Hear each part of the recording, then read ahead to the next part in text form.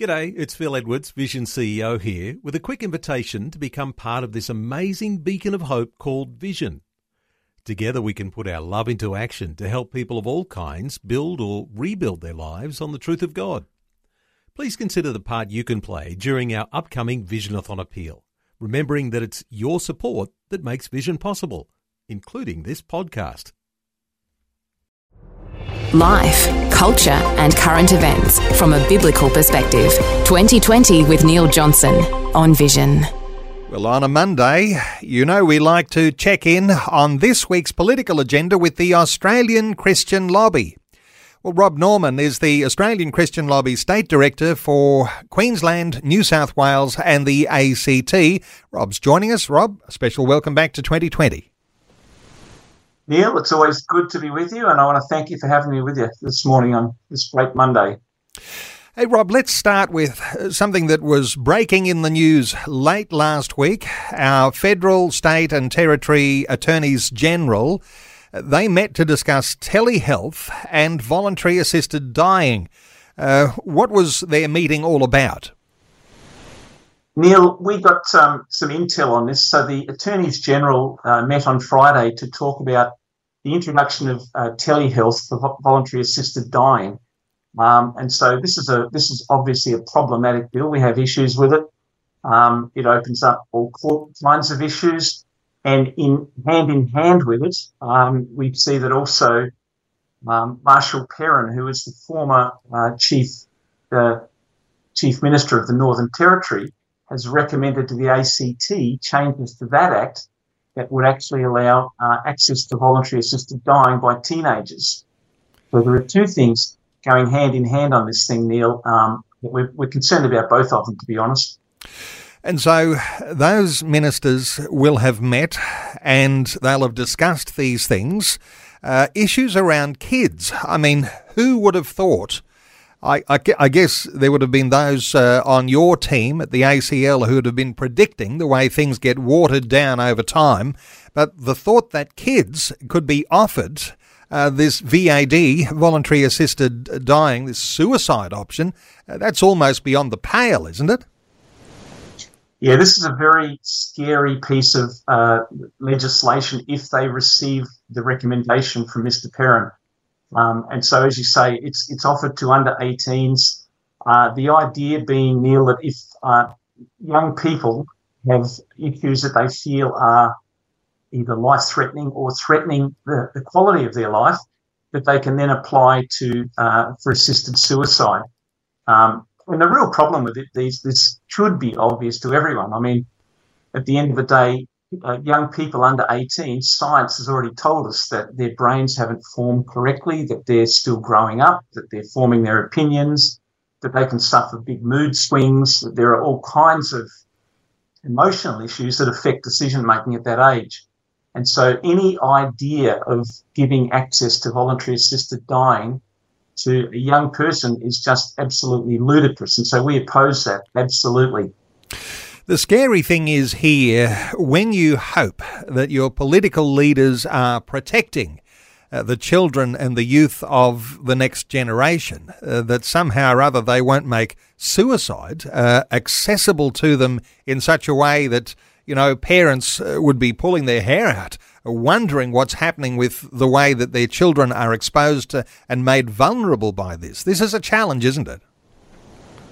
Yeah, that's correct. And I should say at this point, this is a recommendation. This is part of a submission that Mr. Perrin has made to the ACT. We're calling on the ACT government to reject this submission outright, to just put a full stop under it and to rule out the possibility of young people having access to assisted suicide. Are there some provisions in the criminal code nationally that could be brought into force here to protect children? Yes, there are currently legislations, Neil, that prevent any online media being used to make suggestions of suicide to anybody. And so we would certainly refer to that, and that's a big part of it. But I'd just like to read a message, Neil, that we received from one of our supporters this week, at least in part, and it came from a young woman who is 27, she says, quote, "I'm 27 years old and a strong Christian. I have an extremely life-limiting genetic disability that has stripped away all my independence. No one has ever voiced that I am a burden, but there are days I acutely feel that, dark times when the pain overwhelms. I begin to think that really people are better off without me. I feel shame cling to me at the realisation that my illness hurts anyone who becomes close to me. This legislation scares me," she says. "My faith anchors me, but the isolation and feelings of unworthiness I know would overcome many. Please share that we, even the young people, the young with disabilities, long to be reminded that we are loved and that our lives matter and are not genetic accident. The option of easy access suicide sends the opposite message." And I think that is a heart-wrenching message to hear things like that from young people now. Rob, is there room for a proactive, life-affirming message that doesn't just come from people like you and I who are Christians or from the church in general, but that our national political leaders might actually do something life-affirming, value-affirming for people? Of course, going down the sort of path they're discussing around VAD and even the potential for young people being involved in that, that really is a negative. What do you think ought to be happening? What ought our leaders be affirming for young people? Neil, we should be engaging this generation, this young generation of people, and as you say, affirming their worthiness, affirming the fact that they are valued by society. We should be affirming that life is important from conception through to the end of life, and that young people have a role to play in this world. They are our future. And I think so whatever initiatives the government would introduce along those lines, we would certainly support that. And I know that most people out there in the community would as well. Well, when we talk about being life-affirming, value-affirming, we might even move our conversation towards what's happening in Christian schools, because it seems to be the sort of legislation that our governments are wanting to deal with, want to dismantle the opportunity for Christian schools to be Christian. And of course, being Christian has this right at its core, this affirmation that you are valuable, that you're created in the image and likeness of God.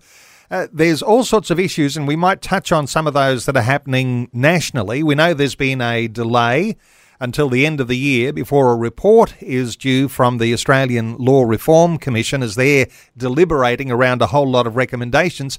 You've also got your eyes on what's happening in the states, because states are also dealing with this at the state level. What's happening in your state of Queensland?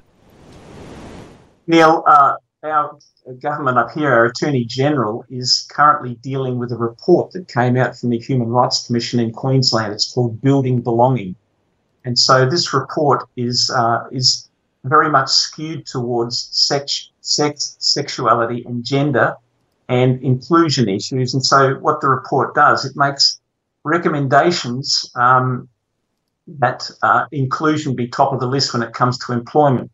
And so the report has a recommendation, the number 39 it is in the report, that basically says in Christian schools that there needs to be a genuine occupational requirement for teachers to be appointed, or staff, any staff to be appointed, that is a Christian.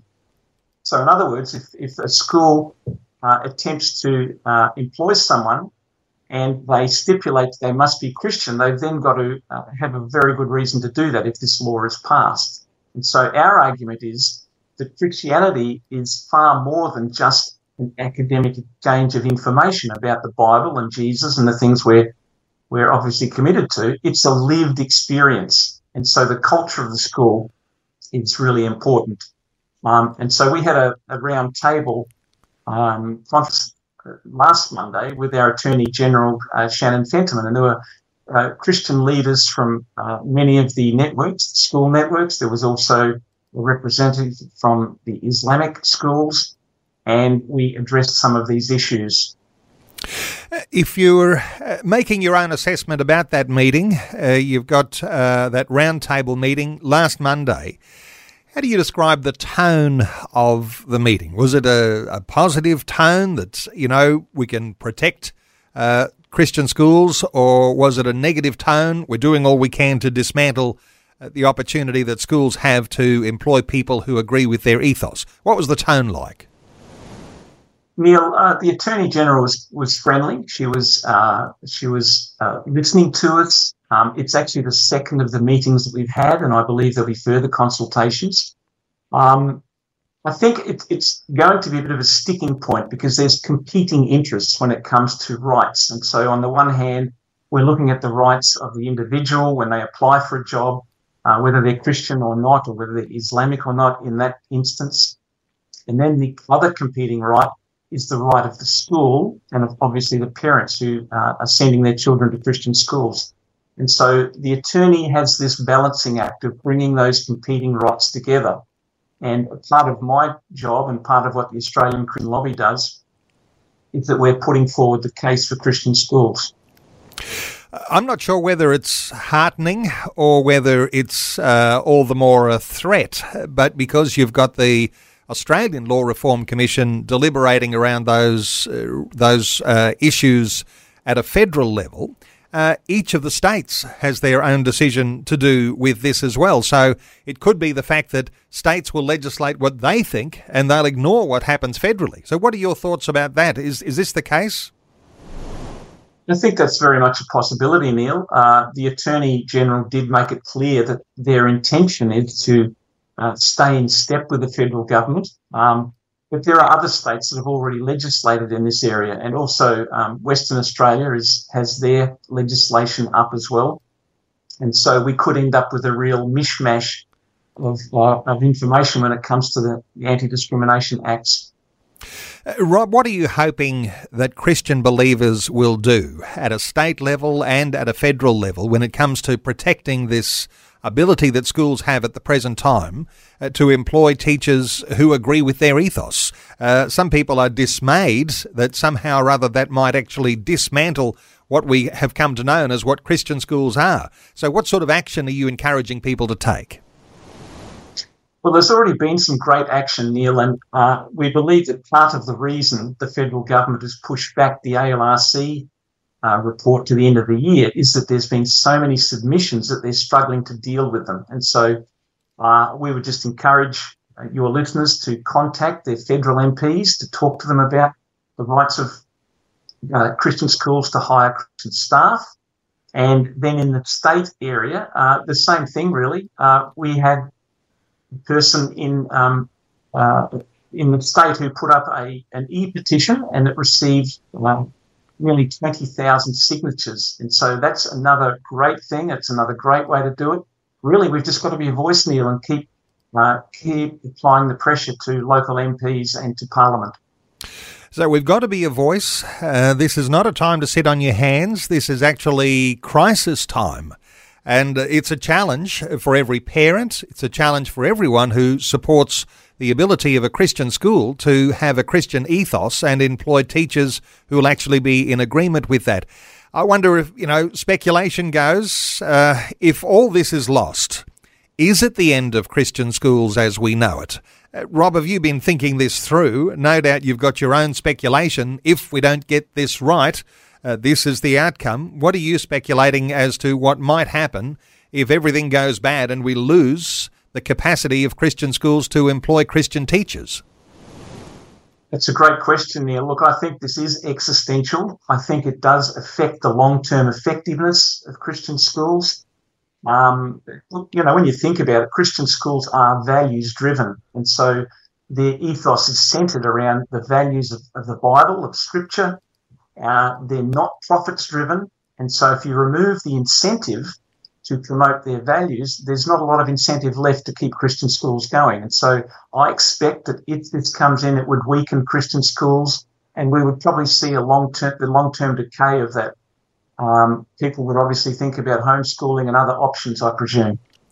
And Rob, the Australian Christian Lobby, a lot of listeners will be looking to the ACL for what move they might make next in being able to be a part of whatever campaigns are going to try and halt this dismantling of Christian schools. When they go to the ACL website, there'll be some resources there. Any of those links to petitions that you're talking about? Anything else on your website? So the e-petition, Neil, that's expired. We're actually, that's gone to Parliament. It's expired now.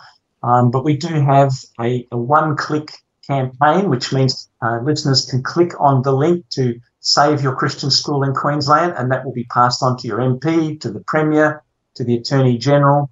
We're constantly monitoring this, Neil. We're putting out press releases as we come across new information, and we're certainly keeping our supporters updated. I would encourage your listeners also to subscribe to the ACL, come to our website, acl.org.au, and sign up, and we would love to keep you informed with what's going on in the Christian space. And there's a challenge there for listeners to continue and to upgrade even support for the Australian Christian Lobby as they are there on the front line. Check out the resources you'll find online at acl.org.au and new initiatives starting frequently. Rob Norman is the Australian Christian Lobby State Director for New South Wales, Queensland and the ACT. Rob, thanks so much for a great update once again today on 2020. Thanks, Neil. Bless you, my friend. Thanks for taking time to listen to this audio on demand from Vision Christian Media. To find out more about us, go to vision.org.au.